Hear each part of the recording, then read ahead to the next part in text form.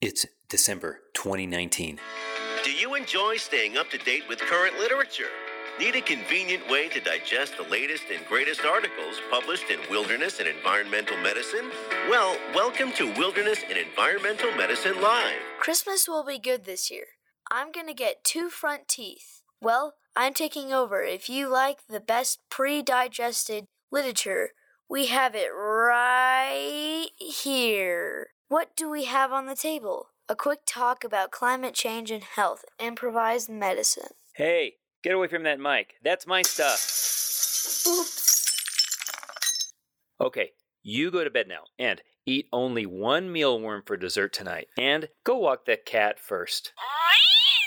Anyways, we are going to talk a little bit about climate change and an improvised medicine workshop we did at the ACEP in Denver. That's the American College of Emergency Physicians. Then we're going to talk about 2 clinical practice guidelines. One on frostbite by the main author, Scott McIntosh. And then I'm going to talk probably about 30 minutes. It's a little long, but I think it's really good stuff on water disinfection. That is the latest CPG on that. So hang on. Let's do this. Into the atmosphere, to the forms clouds, and it comes down on our land as precipitation. That's how we get our snow and our water.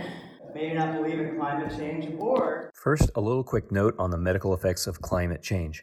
Now, I was asked to give a talk at ACEP in Denver this past month along with Dr. Scott McIntosh of Utah and Barbara Block of University of Colorado. Now, this idea with the medical effects of climate change, that was really quite a subject I had to undertake because, yes, I'm very familiar with climate change in and of itself, but finding the medical effects was something I wasn't used to. So fortunately, Jay Lemery and Paul Auerbach came out with a really good book. It's called Environmetics. It was published back in 2017. And if you want to learn more about this, I really highly recommend this book. It tends to be a little more on the climate change belief side versus the climate change skeptic. I think it's excellent. Now, having said that, let me tell you something. See, climate change has been somewhat divisive in our political system and whatnot, and even in some of the scientific community. Well, is it climate change? And if it's climate change, is it a natural phenomenon which happens with Earth cycles, or is it caused by us, those dastardly humans? And along with some of these ideas come fairly radical, how should I say it, ways to deal with climate change, solutions, if you will. And a lot of these solutions are either untenable or they're promulgated by a group of people that actually don't live the life themselves. So my take on all the climate change stuff is be a good steward of our environment, be a good steward of the earth, be a good steward of the wilderness, because I think a lot of you that are listening to this are probably already great stewards and you will advocate for not trashing our environment, keeping it up, and that is great. But as far as some other things like our earth is going to end in 5 years, well, you have to take a modicum of skepticism with that. And again, my plan is hope for the best, but always be ready for the worst. And in this case, if we don't plan, our patients and even ourselves, we will suffer as well. So what I initially did is I organized a conference, which was an hour, such that I'd have 2 people pitted against each other. It was kind of like a talk show, if you will. And so Barbara was the climate change believer, and she presented a lot of great information with regard to why it is believed that there is this actual climate change, and it is mostly caused by humans. However, I had Scott do a counter-argument, meaning, hey, climate change, this is ridiculous. The models are faulty, the statistic gathering is faulty, and it was actually very entertaining. And of course, these may not reflect their actual beliefs, but I thought just to attract the crowd, let's do something totally crazy. And then we were able to talk about some of the effects. And if you were willing to and able to and are really interested, I recommend this climate change circle that was published by the CDC and is also in Jay's book in 2017.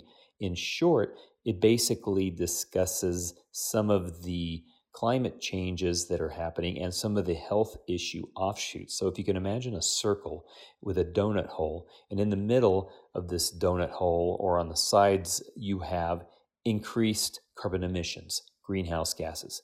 Well, that in and of itself produces things like smog, and it can produce respiratory ailments as well as maybe some long-term effects such as cancer or whatnot. But you also may have the trapped heat, the greenhouse gas effect. And if you have increased heat into the atmosphere, you're going to get these not only droughts, but you're going to get heat waves, which are going to be prolonged, causing heat-related illnesses as well as cardiovascular issues in susceptible populations. But that's not all, folks, because it may not necessarily be the heat. I mean, come on, we had great snowfall here in New Mexico and Colorado last year. Well, it doesn't really mean that heat in and of itself is going to be the only thing. You're going to get these increased storms. What you're doing is you're putting increased energy into the environment, into the climate. And so what we have seen is our storms maybe are more prolonged, maybe they're more severe. There isn't really any statistics saying that they're worse. There's actually some really bad storms that happened a while ago, and you can look that up on your own. However, the flooding has been a real issue, and with flooding comes all kinds of amazing things. Immediate aftermaths will be drowning, it will be trauma, but then infectious diseases, and not just skin diseases, but you've got to think of the raw sewage, the effluent.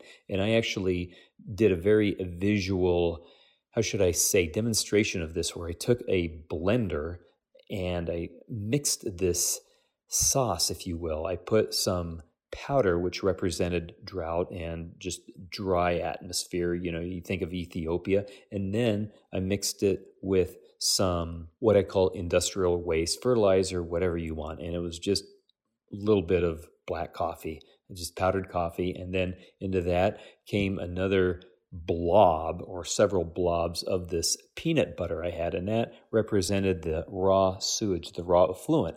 And of course, with raw sewage, you have bacteria. And then we added some water, which represented the flood. Then everything was mixed nicely, and I drank it. Yum, yum, yum. And that was just a visual demonstration of why infectious diseases are increased. So we discussed some of the mosquito-borne diseases, which we are seeing are happening at more northern latitudes. And when I say mosquito-borne diseases, I'm talking about, maybe malaria, but dengue, because dengue doesn't have a treatment. You may have vaccines, but they're not very good. There's these weird viruses such as chikungunya, as well as Zika virus, and of course the West Nile virus. And I won't have time to elaborate much into some of these disease processes, but if you're interested, I'd be happy to talk about it or have somebody talk about it at a later time.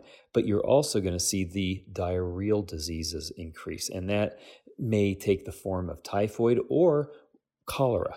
And so cholera was discussed quite nicely, and we discussed some of the treatments with cholera. And this whole thing was very informative to people. And then we had to talk about some of the odd effects of what we would call climate change, increased amounts of wildland fires, and the paradox of having really nice snowfalls, but yet in several of our large glacier areas, we're seeing glaciers recede. And so this became a very important type of topic. So avalanches, yes, it seems to have been increased over the past year. I mean, we've seen quite a lot of activity here in northern New Mexico and southern Colorado, but it may be because of better reporting. We have to parse that out. However, we've also seen some pretty crazy wildland fires as well. So definitely the topic was very fun to do, and it generated a lot of great questions. And if you're interested in more talks with climate change, I will actually talk to the climate change expert.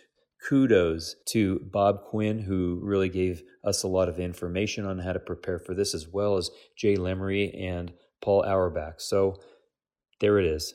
Take care of the environment, be great stewards, and that's it. Time to move, improvise.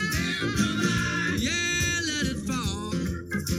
We got to let the good things rise. Yeah. Who knows? All right. Let's see if that is will work here. Turn it that close. Okay, I don't know. I've never done this before. And then pressurizing them. And then Just hang that. Let's see if this works. Dun, dun, dun, dun, dun. Ivy coconuts. oh no way. No way. Is it working? Magic. Yeah. Okay, hold that up high. You're tall. Man. So this has had a. It's working. I have with me Risa Garcia. Dr. Garcia is our UNM Wilderness Austere and International Emergency Medicine Fellow. Welcome. It's great to have you. Hope you're enjoying your fellowship. I certainly am. It's been a good year so far. Risa and I just finished an improvised medicine lab over at the American College of Emergency Physicians. This is a huge meeting of emergency physicians, not just around the U.S., but also Canada, actually around the world. This is international. And we had something like, 25, 30 people in our lab, which is the maximum. Yes. Yeah, because any more, Too it much. goes crazy. Way too mucho. So it ends up that this improvised medicine is kind of part of what we do, but this has actually never been formalized in a laboratory outside of showing people how to transport people who are hurt, splints and things like that. What are some of the things that we did that were kind of unique to our lab? All right, think, MacGyver. Think. We kind of went through sort of things that you can use in each part of the MARCH algorithm. So we're talking about massive hemorrhage, airway, we're talking about our breathing circulation, and our wound care, hypothermia. Some of the really interesting things and things that people really liked, I think, were the improvised airway techniques. And that's things like how to improvise an NPA or an OPA, how to improvise a barrier device for mouth-to-mouth. And that's really important. People, I think, are always wondering, well, how do I give a patient mouth-to-mouth out where we don't actually have something? Mouth-to-mouth. How do we improvise on that? We just don't put the lips on somebody's You just kind of breathe mouth. Over the mouth. Yeah. Right, just and hope that they get it. No, so actually, you take a glove, what you would normally use for your PPE, and you can cut off 1 or 2 of the fingers, or even 3 of the fingers. Put the cut off fingers in the patient's mouth. Fold the rest of the glove. You're imagining folding the palm, the hand side of your glove over the patient's nose and their chin, and then you can use that. That's a good sort of one-way valve to use, so that hopefully you don't get vomit in your own mouth if the patient should awake. Right, and actually, we have a movie, we've tested this before, with somebody who swallows juicy oatmeal, and then we have the other person do this improvised mouth-to-mouth with this glove, and it seems to work. The person who's insufflating, doing the so-called rescue breaths, ends up not having oatmeal in their mouth. I know it's gross. Don't recommend it at home unless you know the person really well. Exactly. Now, what was interesting, here's what I like. We showed standard intubation. We showed how to do nasotracheal intubation. We did a teaching on digital tactile intubation. But were there ways that you saw of interest that we were able to improvise on a bag valve mask, a BVM? Because if you don't have a BVM, you're kind of hosed. Sure. We looked at using like a bike pump, which as long as you get that good seal on your tube, which was really fun seeing our participants try to seal their tubes, actually probably gave enough insufflation for bagging. You could use a bellows. Not many people probably carry bellows. But that was also an interesting improvised of using a BVM. Well, if you're in a medieval fort, absolutely, you're going to have Exactly. bellows. And it actually ended up that we did try the bike pump, and it seemed to work with an adequate seal. We had to, I think, duct tape it. Mm-hmm. Then the bellows actually worked, but one of the things that I noticed with the bellows is you're getting about 400 cc's of air in. So if you've got 200 cc's of dead space, which is obligatory, you're only getting 200 cc's of insufflation. I don't know if it would work on a real live patient, but True. You know what's interesting, though? So we had this guy from France. He's actually the president of the European Society of Emergency Medicine, Abdo Khoury. And he said, oh, yeah, I've heard of that, too. And it ends up that somewhere around the 1850s, that was standard CPR, stick a bellows down somebody's throat, and that's how they would ventilate people.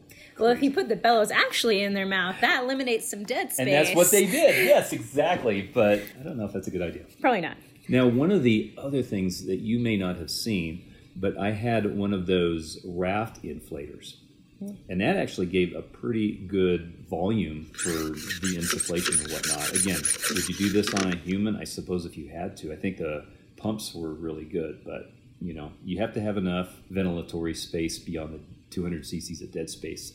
I'm looking through some of the other things that we did, and one of the things that was interesting is this IV coconut. Yes. Did you see that? Yes, Yeah. the IV coconut was fascinating. What did I do? What did we do? We essentially tried to use a coconut as IV fluids. That means spiking the coconut as you would a Regular IV. bag of IV fluids.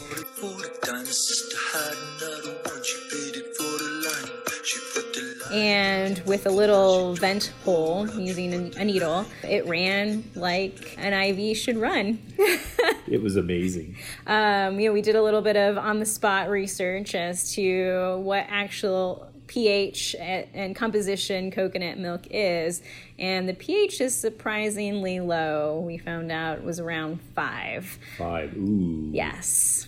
Maybe a little bit iffy as far as actually placing coconut milk in someone's veins. Yeah, and the other thing I noticed, although this particular spike had a filter, is that there is some colloid stuff coming out, particulate matter. And what I was interested in doing is what I was telling the participants is, all right, this seemed to work. It would be interesting to culture this because I don't know, is there bacteria in there? I mean, I would assume not, but who knows? Yeah, I think we would assume that it would be a sterile environment, but we don't really know. Don't use a cracked coconut. And the reason I thought of that is because when I vented the coconut, it let out this hiss. And I was thinking, ooh, this could be some sort of an anaerobic bacterial thing going on. I don't know. Yeah. Who knows?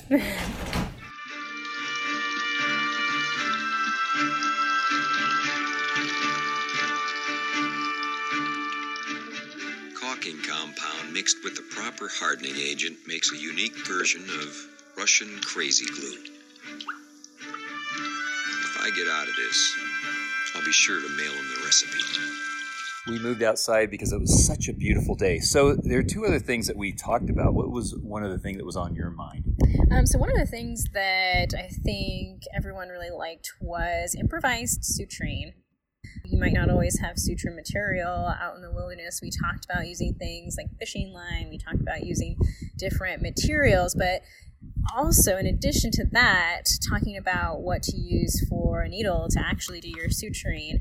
So biggest thing was using an 18 gauge needle to pre-thread your suture material. In other words, put your suture material all the way through your needle.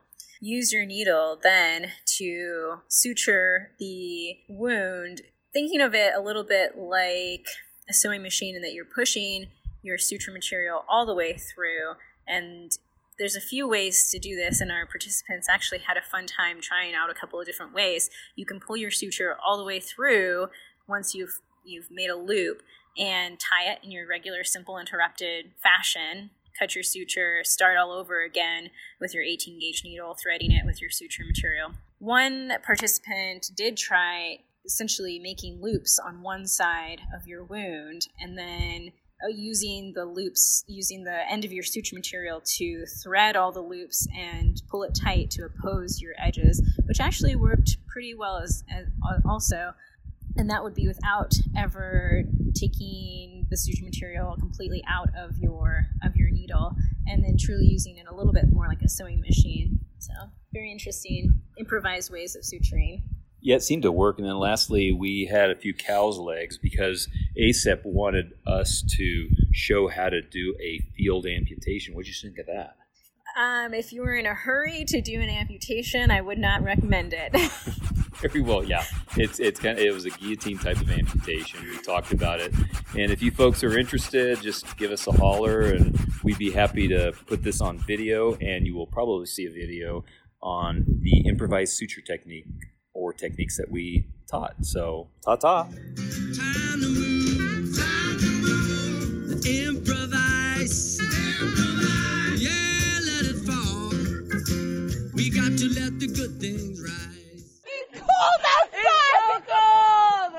It sure is cold outside, but you'd never know it's freezing judging by what these college students are wearing. Why aren't you wearing a coat tonight? Because it ruins the outfit. It ruins the outfit. But I know I should be wearing a coat. 20 degrees. It ruins the outfit, as we all know. Like, it's just not a good look.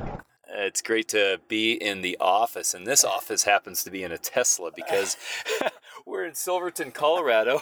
We're speakers at this Third Mountain Medicine Symposium, but this place is just teeming with tourists. We just couldn't find a place to talk. Anyway, it's great to have you on the podcast. Yeah, good to see you, Dale. Good to spend the last couple of days with you. It's been a great conference. Yeah, right on. So what I wanted to do is talk a little bit about the frostbite clinical practice guidelines that are going to be coming out. One of the topics I had talked about, but I wanted to get your input on it since you're the lead author on this. So tell us a little bit about what this frostbite guideline entails.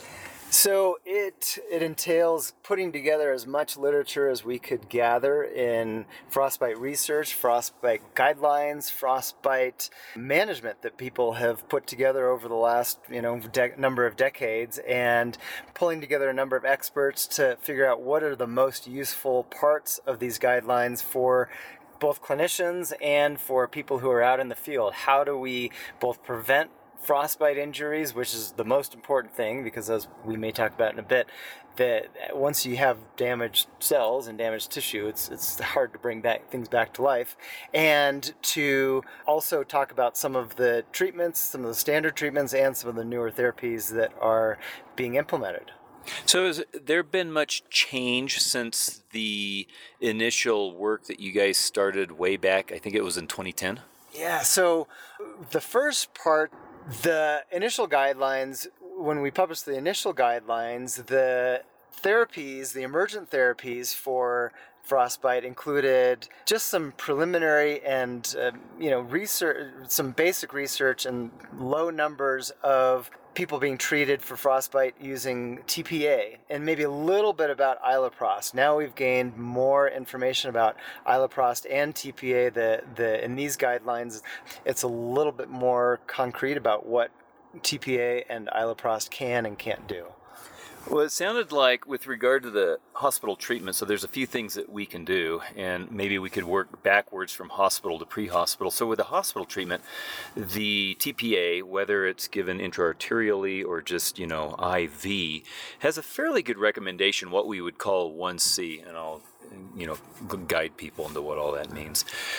Which sounds pretty good, but this iloprost has like a 1B recommendation, which is a lot higher. But my understanding is we still can't get it in this country? Yeah, well, IV iloprost is not available in the United States. And that's unfortunate because the folks in Europe have been using IV iloprost for, probably almost a decade with really good results. And so we have inhaled iloprost, but we don't know if that has the same effects. And so, I haven't researched exactly why IV iloprost is not available, but I have a feeling it's, drug companies and marketing, sure, and how their ability to recoup their costs are. Now, when we go into the pre-hospital, there's going to be two types of patients. Obviously, there's going to be somebody that we would want to evacuate, but then we have a potential subset of patients that we can't immediately warm up. We're going to be stuck out in the backcountry. So should I just go ahead and start rewarming that patient, put that guy's feet in the fire? Well, fire is never a good idea because you can't regulate any sort of temperature with feet over the coals or hands over the coals. You can't regulate that temperature. At the same time, when people are frostbitten, they have a lot of decreased sensation, and so you can't tell if you're getting burned or just getting warmed up as you should. So we recommend that if you are going to rewarm someone in the field, that you use a water bath. You can do that in a pot or any other thing, like a basin if you have one. But it's really important to have it at the correct temperature, and the guidelines say 37 to 39 degrees. Which is basically jacuzzi temperature. And so that's much more easy for people to feel and to guide their treatment. And for the you want to make sure that if someone does, or if you do initiate rewarming in the field, that you are almost assured that that person is not going to get cold and possibly frostbitten again, because we know that repeated cycles of freezing, thawing, and freezing, thawing again is much more damaging than just one cycle. The prostaglandins and a lot of the inflammatory mediators have such a more profound effect if you have these multiple cycles of freezing and then thawing over and over and over versus one cycle. So if you are going to thaw someone in the field, you have to be absolutely certain that that person is not going to have a risk of being frozen again. Right, because it's kind of like defrosting a piece of meat out of the freezer. You decide to defrost it, but then you change your mind and say, I'm going to put that in the freezer for the second time, and then you defrost it again, and it's not meat, it's meat soup or some glop like that. Yeah, the cells just start to denature at that point. It just becomes a mess of unformed tissue.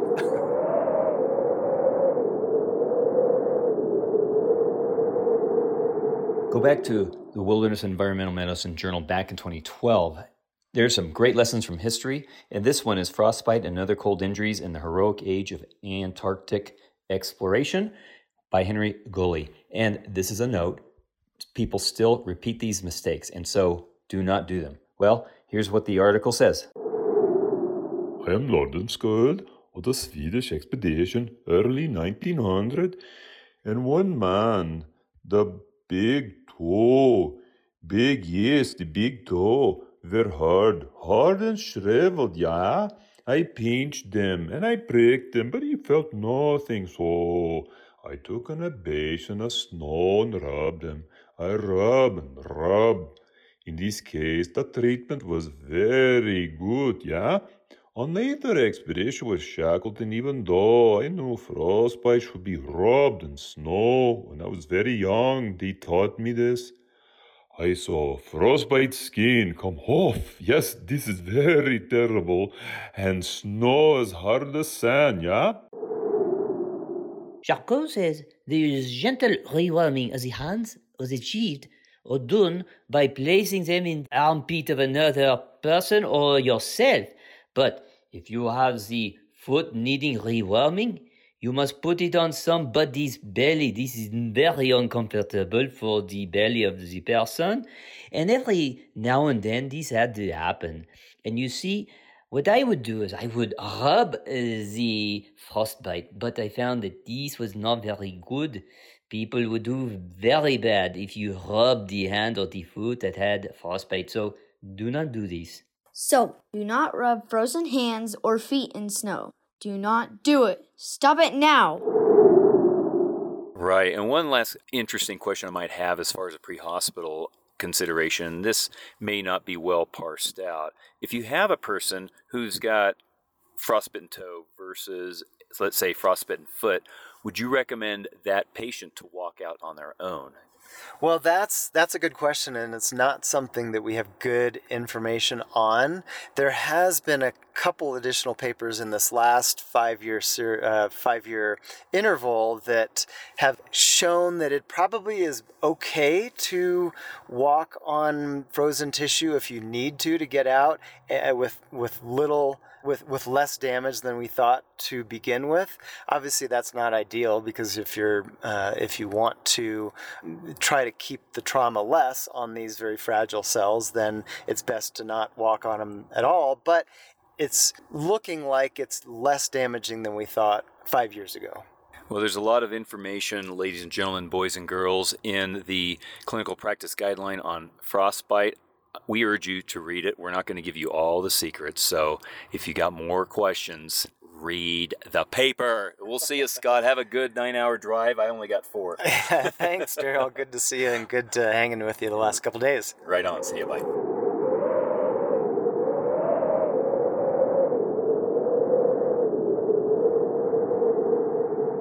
Let's talk about the clinical practice guideline concerning water disinfection for wilderness, international travel, and austere situations by Backer et al. Now, keep in mind, in all these clinical practice guidelines, well, the authors searched for the literature on whatever topic that we happen to be talking about. in this case, water disinfection. And they're looking at the relevancy through the PubMed database, for instance. And then what happens with these clinical practice guidelines is they end up getting graded according to a classification scheme from the American College of Chest Physicians.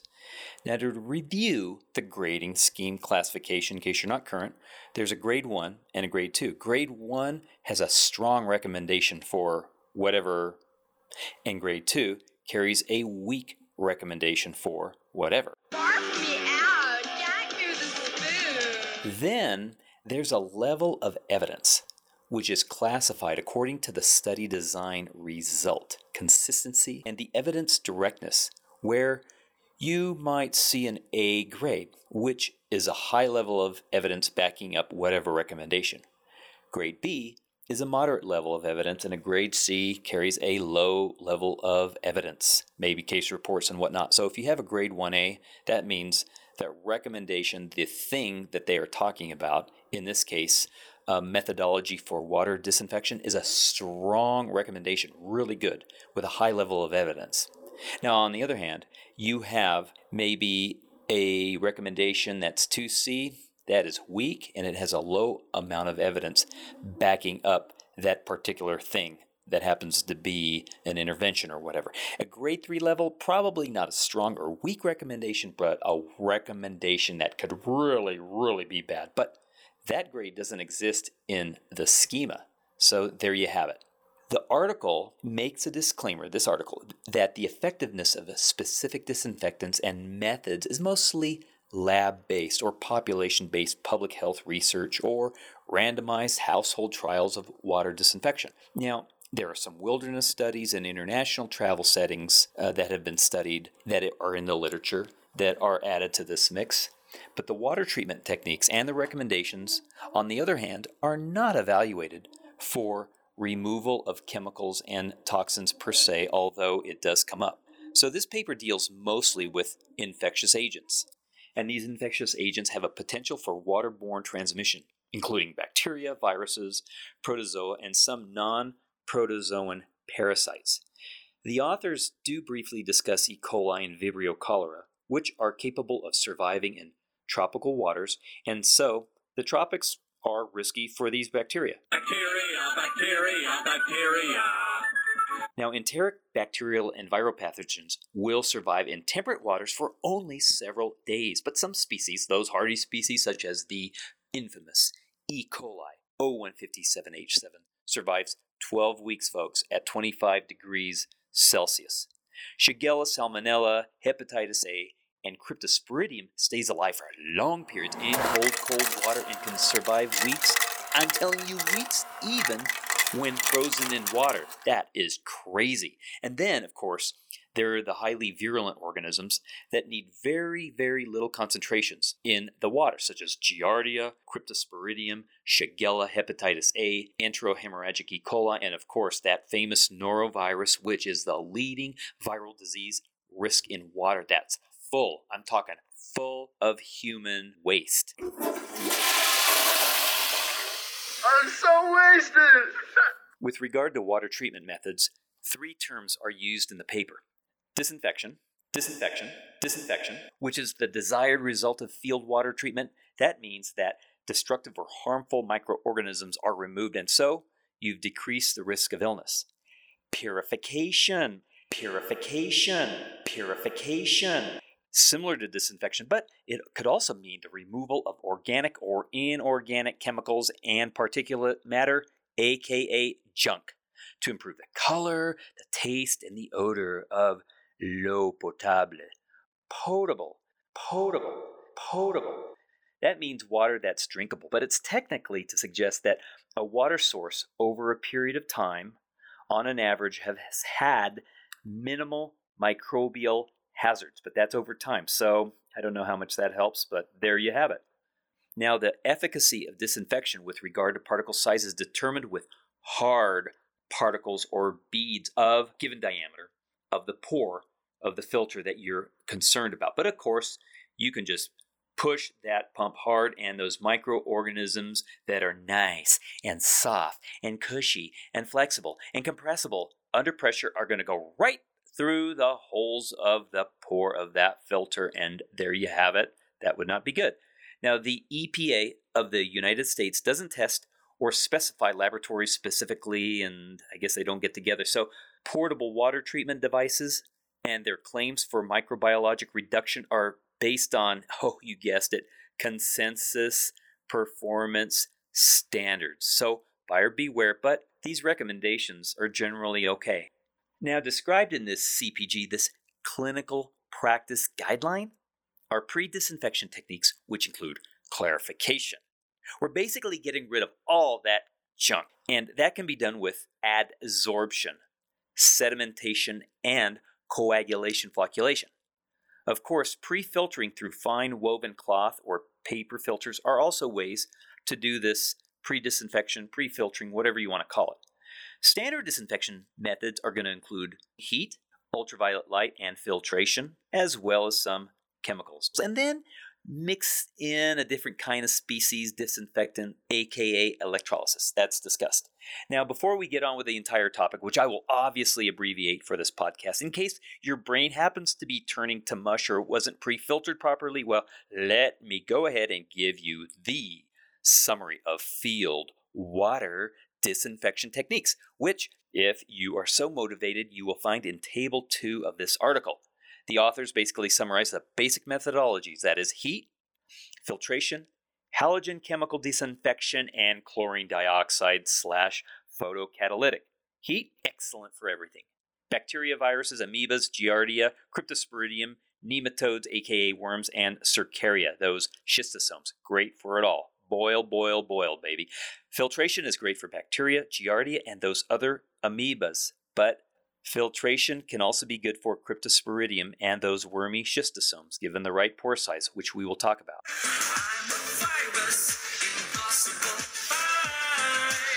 As far as viruses, though, not so great, and most filters make no claim for viruses per se. However, ultrafiltration with hollow fiber technology and reverse osmosis appears to be really good for getting rid of those darn viruses. Halogens, they're pretty good for bacteria. They're pretty good for viruses as well as giardia, but not so hot, ladies and gentlemen, boys and girls, for cryptosporidium. So watch out for that well water if you use iodine or chlorine. Iodine is not wonderful in preventing algae from growing. Halogens, nematode eggs, well, it appears that eggs are not terribly susceptible to halogens, but they do at least have a low risk of waterborne transmission. As far as chlorine dioxide and photocatalytic methodologies, well, excellent for bacteria, viruses, amoebas, and the dreaded cryptosporidium. You know what I like about this paper too is that it discusses improvised water disinfection techniques. So that's useful for you people that are into austere medicine and survival. And so if you're bold enough, come join me and let's go through some details. First, should you disinfect that water source? Well, it depends where you're at. If you're traveling in developing countries or you're contemplating drinking that water in a wilderness area where there's possible agricultural things going on, animals hanging out, or upstream human activity where you have no idea what's going on, or you're in a disaster situation that's affecting that drinking water source, oh, yes, you betcha. That evidence for that? Grade 1A, muy good. If you're in a wilderness setting without domestic animal concerns and there's little to no wildlife hanging out or human activity, then maybe you can get away with things and just drink that water as is. But the evidence grade is 2B. So why even bother do this thing called pre-filtering or pre-disinfection or clarification? Well, because you want to facilitate disinfection the best you can by filtration or chemical treatment. Now, to further elaborate, cloudy water, turbid water, well, it won't only clog your filters, but it may render chemical treatment either ineffective or may require increased chemical. Yum, yum, yum, yuck. The authors discuss turbidity. That is basically the amount of junk clouding the water, and it's measured in some weird unit called NTU, aka nephelometric turbidity units. I'm not going to get into that. You can Google that if you want. Oh, and there's a technique called adsorption, not absorption, but adsorption. Again, Google it if you don't know the difference. Granular activated carbon or charcoal is widely used for this process called adsorption. When you disrupt charcoal's regular array of carbon bonds, you make the charcoal very able to adsorb dissolved chemicals. Yes, chemicals. We're talking about chemicals, even though we said we weren't. So that carbon filtration can actually help remove certain toxins and chemicals as well. In fact, it's a really good way to remove toxic organic and inorganic chemicals from water, such as disinfection byproducts, and to improve odor and taste. And here's a little pro tip.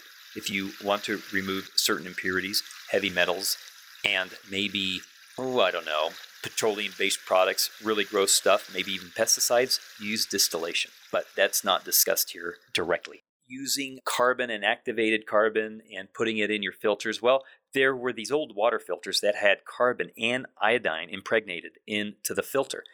But the problem with those was, first, the water would go through some type of filtration to get rid of the bacteria. Bravo! You still have viruses, possibly.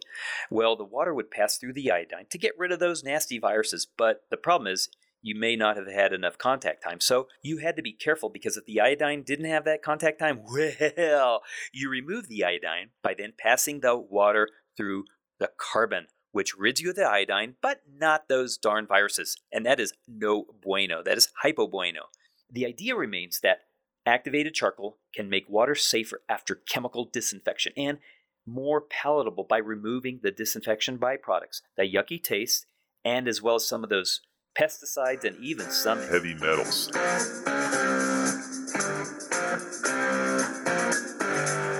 And of course, chlorine also is removed, and so is that taste. However, activated charcoal does not kill microorganisms and isn't for microbial removal. So, in fact, these bacteria love to latch onto that charcoal into the little nooks and crannies microscopically, and so they become resistant to chlorination because chlorine is absorbed by that activated charcoal. Coagulation and flocculation. That does not mean whipping yourself or somebody else, because that is flagellation, not flocculation. Coagulation flocculation, on the other hand, is a technique which has been used since very ancient times, and it's used in municipal water treatment. It aggregates small suspended particles, and then you add a chemical like alum or bauxite to help those particles stick together by electrostatic and ionic forces. Flocculation, further promoted by forming larger particles by gentle mixing. I'll have a vodka martini, shaken not stirred. I'll have a vodka martini, shaken not stirred. Lime or iron salts are also things that you can use as coagulants. This process, this coagulation flocculation technique, it can remove 60 to 98% of microorganisms, heavy metals, and some chemicals and minerals, but it can also reduce the needed amount of chemical disinfectant, because you're getting rid of that turbidity. So it isn't, again, a solo technique, but it can help diminish the amount of chemical disinfectant needed after. So how much alum do you add in the field? Well, if you have alum, well, 1/8 of a teaspoon or a large pinch for every 4 liters of water. You stir and you shake for 1 minute. I'll have a vodka. You look very worried. So do you. And then you agitate gently and frequently for 5 minutes to assist the flocculation further. And then you add more flocculant if the water remains turbid. After about 30 minutes of settling, put the water through a filter. And to be sure that disinfection is thorough, another type of disinfection, such as a halogen disinfection technique, is recommended. Now, if you had to improvise, well, you can use calcium oxide, maybe burnt bones, calcium oxide, which is basically lime. Yes, lime. Or you can use potash from wood ash. There's some other things such as bleaching powder, baking powder, or fine white ash from the campfire. That's also suggested. There seems to be some evidence behind all this, but the improvised techniques may only be an evidence to see, so buyer beware. Heat and boiling, can we talk? You can probably remember in the old days that there were certain dictums that stated things such as, you had to keep water boiling for 10 minutes to achieve proper disinfection. This has not been substantiated recently, and there's a nice little table in the article that discusses boiling temperature at various altitudes. So even if you were at 5,700 meters or 19,000 feet of elevation, the boiling point of water is about 80 to 81 degrees Celsius, 180 degrees Fahrenheit. That's more than enough heat for disinfection. So incidentally, that elevation is below Everest Base Camp, which is a veritable city. That was a Freudian slip. Sorry about that. So enteric pathogens are killed within seconds by boiling water, which is very rapid at temperatures greater than 60 degrees Celsius. So all you need to take in your water is a boiling point to where the boiling just starts to roll. The water is starting to roll. You're starting to just get a boil, just a flash point boiling. It's boiling rapidly. That should be enough. You don't have to wait 10 minutes. Just boil the water to where it's boiling. It takes seconds with boiling water to kill those enteric pathogens because the temperatures have to be greater than 60 degrees Celsius. So just get it rolling. Okay, what if you don't have a reliable method of water treatment? You're in some strange hotel in some strange country? Well, tap water kept hot in a tank for 30 minutes, which would be too hot to keep your finger in for longer than 5 seconds, is a good test, but ouch. But the temperature is probably at least 55 degrees Celsius, but don't burn yourself. Now, this could be a reasonable alternative, but it's a little bit risky and a little less useful for a hotel that uses on-demand water heaters without a hot water tank. And you might have to find out if that's the case. That's a bit of a hassle. So again, beware. What about ultraviolet light, such as the SteriPen or even the sun? Well, the germicidal effect of ultraviolet light is by disrupting the nucleic acid of the microorganism, depending on the light intensity and exposure time. The wavelength quoted for ideal disruption of those nucleic acids is 200 to 280 nanometer. That's the best wavelength for that ultraviolet. That's the UVC light. However, you're going to have the UV waves hit the organism, and if that water is full of particulate matter, if it's turbid, if it's otherwise grody, is this in 3D? No, but your face is. Those organisms can hide and render this method ineffective. Bacteria in protozoa require lower doses than enteric viruses and spores. But all viruses, including that notorious Hep A and norovirus, are susceptible. Giardia and Crypto are sensitive, probably because of their huge, large sizes. Now, what about using improvised techniques for ultraviolet, that is? Well, I've seen this done in the Philippines where you take transparent bottles, and they have to be clear bottles, clear plastic or clear glass, and underneath you have to have a dark surface, very, very dark, like black. All of this apparatus, this assembly, is exposed to the sun, the bright sun, for at least 4 hours, with a little bit of agitation once in a while. And that seems to work with an evidence grade of 1B, yes, 1B, although the authors aren't so sure about if it reduces childhood diarrhea rates. And so they give that a grade 2B for reducing childhood diarrhea rate. I don't know what to tell you, but if that's all you got, knock yourself out. But keep in mind, too, that this technique, using the sun for ultraviolet, is only good for a day. So the next day, if you decide to store the water, you're going to have to start over the next day. But overall, UV light is a pretty effective means of water disinfection, and it gets a whopping evidence grade of 1A. Shall we talk filters? Sure. Now, I didn't realize this, but after backpacks and tents, portable water treatment products are the third highest intended purchase of outdoor equipment, and I quote that from the article. That's pretty amazing. Keep in mind that filters, although they're simple and they require no holding time, well, they will eventually clog from suspended particulate matter, even from clear streams. So that's why I like to do a pre-filtration technique, even with a bandana if I'm filtering from a stream. Eventually, that filter is going to clog. That increases necessary pressure required to perform a filtration, which could possibly have those organisms pushed into those little pores. Well, keep in mind that cracks, eroded channels in a filter are also not good because you're going to end up with unfiltered water going through those defects. And there is a possibility that bacteria can grow on those filter medias. The funguses can also grow, and a lot of manufacturers end up putting silver impregnated into that filter to prevent this growth. But it may not be totally effective, but we don't know if it's harmful. So there it is. Decide on your own whether you want bacteria to teem in your pores. That doesn't sound good, and that doesn't sound good to me. When in doubt, throw it out, replace. Spend those big bucks. Use those dividends.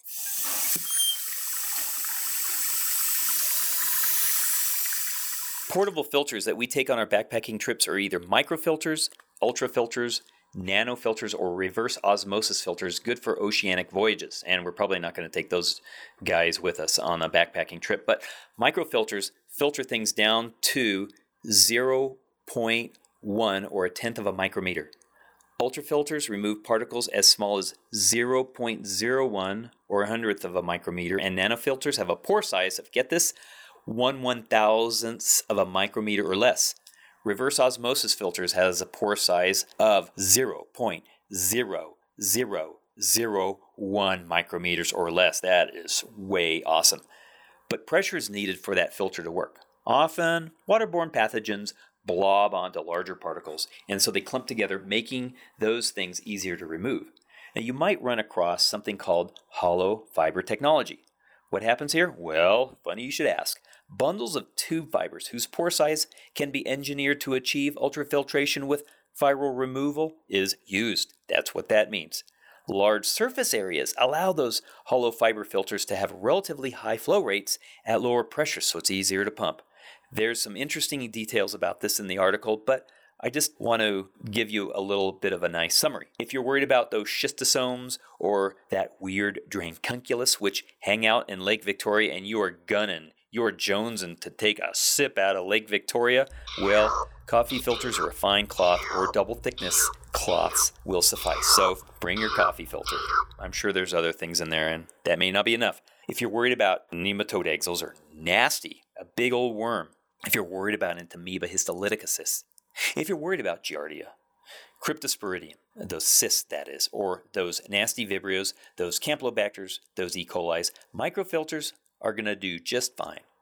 Viruses are nothing to fool around with, so I recommend an ultrafilter or a nanofilter if you've got to go for it big, or reverse osmosis. Those are going to work the best, but you're probably going to be just fine with your ultrafilter. Hollow fiber filters with 0.02 micrometer pores, those are going to filter viruses just fine. If you've got this reverse osmosis filters, well, they can get rid of those nasty chemicals, heavy metals, and they could be used for desalination. Now, some filters combine a porous filter material with other things. I mentioned iodine earlier. It's not so easy to find given that there was excess iodine or viral breakthrough in the effluent. So if you're buying a filter, look at the package inserts carefully and do your research. What if you had to improvise a filter? Well, you can reduce the bacteria and viral count by 85%, up to 85% in larger bacteria. But parasites, those bigger parasites, you can reduce the parasite count by 99%. So reduce the bacteria and viral count up to 85%, and there's no comment as to which viruses. Maybe it's Hep A, I sure hope so, but I wouldn't trust. This is not terribly reliable, so yeah, good luck. What can I say? Ceramic filters are a cost-effective means of household disinfection if you had to do a lot of filtration for a good amount of people. And that's used in developing countries because ceramic clay is widely available, it's cheap. So you might see these things in homes and you can go ahead and Google that to just show yourself or satisfy yourself on how that would look. What if you have a biosand filter? Well, those are actually used even currently in municipal plants, and sand filters can be very good at reducing turbidity and improving microbiologic quality. Usually, sand filters are constructed such as having a top layer being very fine sand and the bottom layer consisting of large gravel. Now you have to have a little exit hole at the bottom. So for a community household sand filter, you need about a 2-meter depth, and depending on the amount of water needed, the diameter is adjusted. If you had to do with an emergency sand filter, well, it's recommended that you take some bucket that's slightly larger than 5 gallons or a bucket that's 20 liters in size. Put 4 inches of gravel on the bottom, which is about 10 centimeters. Then take a wire, put it above that, and then a cotton cloth, and then put another wire mesh on top of that. So you have basically a cotton cloth sandwich between 2 layers of wire mesh. If you don't have the cotton cloth, maybe you could use grass or something like that. There's a lot of survival books that talk about it. Then you can add an additional 10 inches or 23 centimeters of sand at the top. You can then stack buckets one on top of another if you're really wigged and scared. And I tried this in the backcountry, and I've put charcoal from the fire pit, activated charcoal if you will, and it's worked pretty good. There is someone waiting who will hurry up and rescue you. Just call for Super Chicken. At least I didn't get sick, but I don't know about doing this in a developing country for my primary water needs.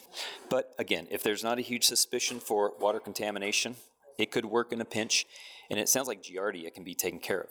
So pretty good survival technique, and it carries an evidence grade of 1B. As far as commercial water filtration techniques, that's your portable water filter. Filtration under the right circumstances has a 1A recommendation. Household bleach. It is 5% sodium hypochlorite. household bleach for disinfection is advocated by the World Health Organization and the CDC as a mainstay of large-scale community, individual, household, and emergency use during disasters. Now, there's a lot of data for the effectiveness of good old household bleach in remote settings. You're going to kill all those viruses. Protozoan cysts are a little more resistant than enteric bacteria and enteric viruses. However, Giardia is inactivated by field doses of halogens. I'm speaking again of those nasty cysts. Now, Cryptosporidium cysts are more resistant to halogens, and Cryptosporidium cysts are an emergency because they are resistant. Yes, resistant to those halogens, to iodine, to chlorine. And in the inactivation of those Cryptosporidium cysts, well, that's not very good with the common doses of field iodine and chlorine used in typical field water disinfection. Parasitic eggs from Ascaris are also resistant. Generally, a drop of household bleach in a liter or quart of water is pretty sufficient. Contact time is going to be variable depending on the water temperature and even water pH, but generally, you're probably going to be just fine if you wait at least 60 minutes, given the table which discusses 20 enteric viruses, and longer if you're worried about Giardia. You can also use more chlorine, but obviously, you don't want to use too much. There's also discussion about iodine tabs, initially developed by the military. Did you know that? For quick disinfection with a short holding time of 10 to 20 minutes. But again, the colder the water, the longer the contact time has to be. And of course, more turbid water requires a longer contact time. So filter that water, get rid of that turbidity and the particulate matter as best you can. Again, iodine tabs, you can use half a tab or 1 tab in 2 liters. So half a tab in 1 liter, 1 tab in 2 liters if the water isn't too cold. Because contact time could be as short as 30 minutes if you're worried about some interesting viruses like Coxsackie virus. That's off the wall, according to the table. But for Giardia, disinfection with iodine can take 2 hours. Now, we might worry about iodine toxicity, and so people with thyroid disorders, pregnant women should probably avoid iodine. If you want to improve the taste and you want to clarify the water, add vitamin C after the disinfection process is completed. Now, there are some improvised techniques. It could include what PJs have used in the past, potassium permanganate. This hasn't really been proven for its effectiveness, so there's not a strong recommendation, but PJs state that if you make the potassium permanganate, which is also quite caustic, into a very weak tea solution, you're probably okay. You can also, and I don't know if you knew this, you can actually start fires with potassium permanganate, but I'm not going to talk to you about that right now. Now, in Europe, if you happen to be in Europe, you won't find things like iodine, but you will find these tabs, chlorine dioxide, and they manufacture it under names like Micropure. It's very potent, and it contains 6.4% sodium chlorate as an active ingredient. The nice thing about chlorine dioxide is it doesn't have taste or odor. It is really good against those Cryptosporidium oocytes, and it's far superior than chlorine for a virus and parasite eradication. However, you have to do 4 hours of contact time to achieve dependable disinfection. And you have to protect chlorine dioxide treated water from sunlight. Chlorine dioxide for water disinfection has a grade of 1A, but sorry, I can't tell you how long you can actually store that chlorine dioxide treated water. Now, silver ion, they discuss that. Evidence grade of 1B. Hydrogen peroxide, probably it's too weak. At a 3% concentration, higher concentrations, it'll boin. And so it's not practical for field use. Citrus juice, now that's interesting. I guess there's some demonstrated antibacterial effects, but there's not a lot of info in the paper about this technique. So in planning for modern living, in addition to the electrician and the carpenter and the plumber, be sure to call your Culligan man. All right. Hey, Culligan man! And lastly, there's an electrolysis technique, or a mixed species disinfectant. I'm not advertising any companies, but one company or device you might have heard of is a Miox, M-I-O-X water purifier, using electrolysis. Now, all you have to do is pass a current through a simple brine salt solution. It's a little bit of a hassle because you have to take the grains of the solute and then you have to test its efficacy for water disinfection once you've made the solute solution. It's a little bit clunky, but evidently a combination of chlorine dioxide, ozone superoxides, and hypochlorous acids are the secret sauce. And it appears that the evidence for this sort of technique is 1B. There's some other technology with titanium dioxide discussed, but there's not a lot of discussion on it. And I don't think they're talking about titanium dioxide nanoparticles found in sunscreens. Nope. So don't throw a bunch of sunscreen in your water to disinfect it. That isn't going to work, and it's probably going to taste horrible. So let's take this off for a landing. What if you have to disinfect your water? Well, the authors say basically halogens, they're not that effective. I repeat, not effective for killing Cryptosporidium. So nope. And this is at drinking water concentrations in microfilters for a virus removal. And I actually want to add that if you are worried about spirochetes such as Leptospira, they may require more than a microfilter because on one side, on their short side, they can be very thin longitudinally when they go through a pore. Okay, guys, a little postscript. Got a confession to make. I totally nerded out after doing this 30-minute article, and what I found was doing a PubMed search and other searches was there's not a whole lot of information with backcountry and travel use water purification. A lot of this stuff actually came from older than 10, 15 years ago. Having said that, I think we can summarize really nicely from the literature and even some of the literature in chemistry and geology, which really goes into some amazing detail in this stuff. Well, look at the CDC website under healthy water, and you will find an excellent table that takes drinking water treatment methods for backcountry and travel use, and it talks about the contaminant, which would be protozoa, such as Cryptosporidium. We know that Giardia is pretty good, but Cryptosporidium is the new protozoa to deal with. But of course, yes, we have Giardia. We also have the bacteria, those dreaded Campylobacter, Salmonella, Shigella, E. coli, and the viruses. Remember, boiling water, that is the best thing we can do. If boiling water is not a feasible option, the most effective pathogen reduction method in untreated or poorly treated drinking water is combining treatment using filtration and disinfection. And when we talk about disinfection, that could be iodine or chlorine dioxide. Well, it looks like if you had to choose the two, chlorine dioxide is winning.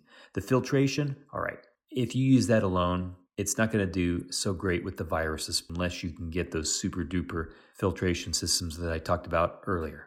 If you were to use chlorine dioxide as a solo disinfection technique, remember to pre-treat or pre-filter that water. And remember that Cryptosporidium isn't quite as vulnerable to chlorine dioxide. So the CDC says, look, take filtration, combine it with chlorine dioxide, and you're going to do just fine. Heavy metals and toxins aren't covered with these methods, but having read some of the chemistry and geology literature, it looks like this coagulation flocculation, in addition to using activated charcoal, can get rid of a lot of these crazy metals, the cadmiums, the mercuries, the leads, and all this other gobbledygook that has been used industrially. And it might get rid of some of those petrochemicals. The last thing I do want to emphasize is that when we add chemicals to our water, there are some byproducts that are formed as well. For instance, I was looking at chlorine, and if you put a lot of chlorine into water, you can get weird things like chloroform and some of these other strange chlorates and chloramine. Does it do any damage to the DNA? Well, so far, nothing's been reported, but you never know. So remember that water that's been disinfected with iodine is not recommended for pregnant women, and frankly, we don't know what the effects are for little kids either. Don't use it for people with thyroid disease, known hypersensitivity to iodine, or continuous use for more than a few weeks at a time. And lastly, in addition to using the appropriate drinking water treatment methods, you can also protect yourself and those other loved ones from waterborne illness by what? Burying human waste 8 to 12 inches deep and at least 200 feet away from natural waters. And please practice good personal hygiene. Sad story to tell you. It may hurt your feelings a bit. Last night when I walked into my bathroom, I stepped in a big pile of shaving cream.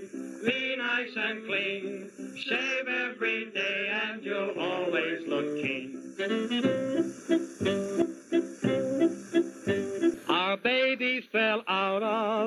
window. You think that her head would be split, but good luck was with her that morning. She fell in a barrel of shaving cream. Be nice and clean, shave every day, and you'll always look keen. Wilderness and Environmental Medicine Live comes from the Service of Wilderness Environmental Medicine, which is the official journal of the Wilderness Medical Society, published by Elsevier, copyright by the Wilderness Medical Society, all rights reserved. WMS.org for any questions, CME content, and what have you. See you next year. See you next decade.